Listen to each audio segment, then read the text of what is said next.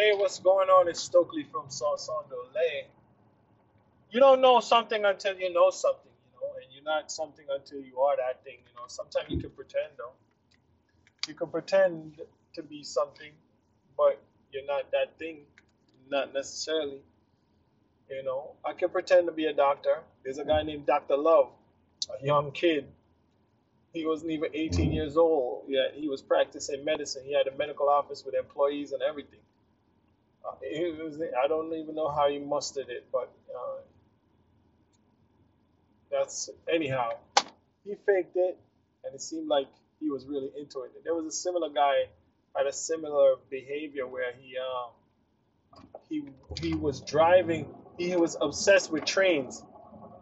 He was obsessed with trains, and he used to just take over the train, get inside the conductor's area of the subway, and just drive the train for blocks and blocks and blocks and multiple stops, doing it right, stopping the train, opening the doors, doing everything right. So without even a really formal training, just an obsession with it. But you can't be what you know, can't. Yeah, like we have different stages. We got different stages where we're a toddler. A little toddler can be an adult. A little infant. A newborn can be an infant. An infant can be a toddler. A toddler can be a child. A child can be a teenager. A teenager can be a whatever, adolescent. And then an adult can't be a middle-aged person. Adolescent can be an adult. An adult can be a middle-aged person. A middle-aged person can be um, a golden age person or elderly person. We can't be those things. But the thing about it is the people who are further down the road, they set the precedent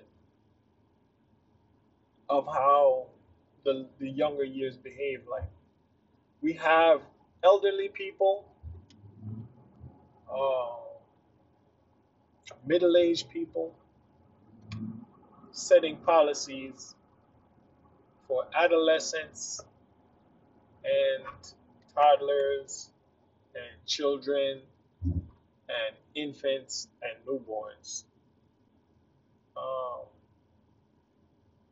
that may be a good thing, may not be so good in some areas. Now, uh, um, I'm gonna be weird right now. The vibrations that the younger youth are working on is not the same one that the older people are working on. That is beneficial in some areas because the elderly are more calm and they have a lot of knowledge. But after you're so removed from being a teenager, for instance, or adolescent or an adult, when you're so removed from that time, you it's difficult to empathize unless you're one of these people who journals and keeps a records of all your thoughts and your feelings. And if you're a person that journals and keeps a record of your thoughts and feelings, and you look back at them, you say to yourself, why was I like that? Why was I like that? Well, the reason you were like that is because the conditions that you were living in made you like that. The conditions that you were in and the state of development that you were in made you like that. So that's how you were. Now you can't empathize or even identify with the person that you were, your own person, when you look back at your writings and your readings and all you did.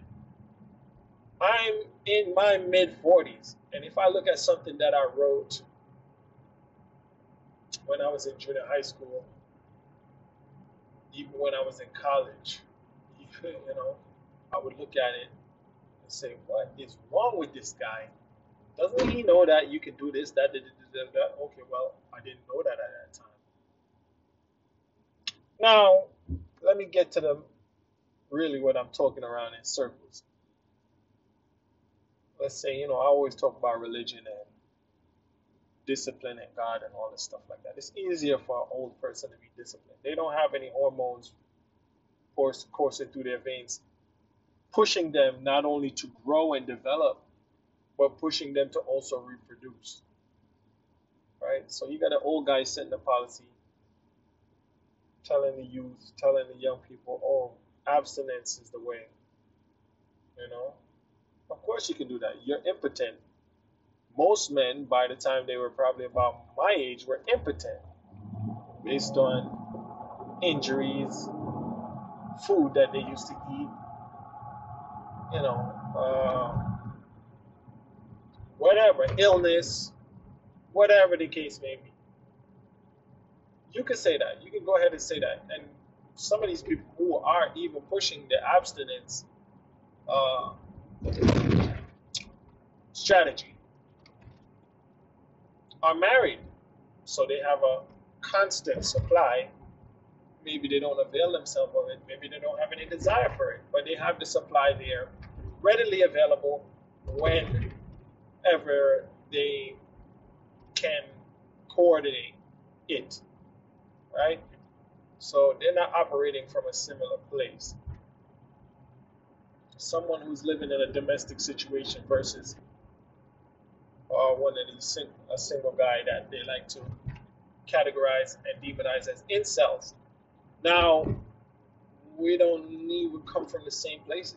Many of the, let's say, for instance, the religious leaders uh, are of a rural background because more people in the rural areas go to church versus and are devout, and that's part of their social I don't know, their social order, their social construct is going to church and having a church family and being religious and being God fearing. So someone from a rural community can't necessarily set policy for someone from a city environment, even though I think a rural community behavior is more sustainable. And I'm going to contradict that in the fact that through the media, we all have the same culture. Media has pushed out the same ideas to all of us to the point where, for instance, if I go to Wisconsin and I say, hey, you see that Tom Cruise movie? They may have not seen the Tom Cruise movie, but they know who Tom Cruise is. His content has been distributed all over the world, all over the place. So we all have similar cultures, almost. We all have a consumerist, celebrity worship culture, materialism, whatever. So, a lot of our cultures is the same, but it's a little different. Anyhow, let me not stray too far off the topic. What I'm saying is that old people, elderly people, can't identify, because the time that they're living in also their glory days. Not only are their hormones and their chemical reactions in their bodies different, not only are they disconnected from their youth and how they felt about things, the youth that they experienced is different from the youth that we are experiencing. I was saying to someone the other day that uh, many excuses that we are making in psychology for the younger generation will just enable the boomers and the older generation to maintain their stranglehold on the workforce and continue to occupy the workforce for many years to come because they have the work ethic and they're giving us leniency while being strict with themselves. Now, what I mean by that is like, um, you know, if you work with older people like I do a lot, these guys, their work ethic is different. They're not distracted by their phone. They don't really know how to use the phone. They don't know how to go on social media like that. They don't really care about that too much. They don't have their phone pinging all the day. I'm not saying that's not something that I'm demonizing or praising them necessarily for, because it's not something that they're into. You know, so we have somewhat have debilitated ourselves with all this distraction, and it's already known that social media and all these things create depression. I got so much work to do at work right now. I don't even need to be talking to y'all. But anyhow, what I'm saying is, They're further along down the road, but they're somewhat disconnected. They can see the pitfalls down the road. The younger generation can't see the pitfalls coming down the road because they're not down the road. But also, the road is different behind the older folks. The road has changed. Road conditions have changed. The road conditions have changed, right? It's like you open up your map application to go somewhere, and by the time and it says, oh, there has been an accident on the I-495 near exit 13.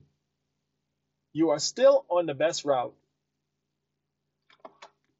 So the road conditions have changed. You're gonna be in a little traffic. You're on the best route, yeah, but there's gonna be some traffic, so you're gonna get held up. So somebody that's further down, that's already reached the destination, say, "Oh, I'm already got here, man. Just come. It should only take you X amount of minutes to get here." Well, no, it's not gonna take me X amount of minutes to get here because the road conditions have changed since you got to where you got to. I'm being held up by this traffic right here. I'm being held up by social media. I'm being held up by the proliferation of prescription drugs. I'm being held up by the medical industry forcing these things. I'm being held up by all these chemicals they're putting in food. I'm being held up by all these hormones they're putting up in the food. So I may not get to the destination the same way that you got to the destination. But thanks for the advice and thanks for advising me how to get there. But it's not the same. Road conditions have changed. Anyhow, thanks for listening, yo.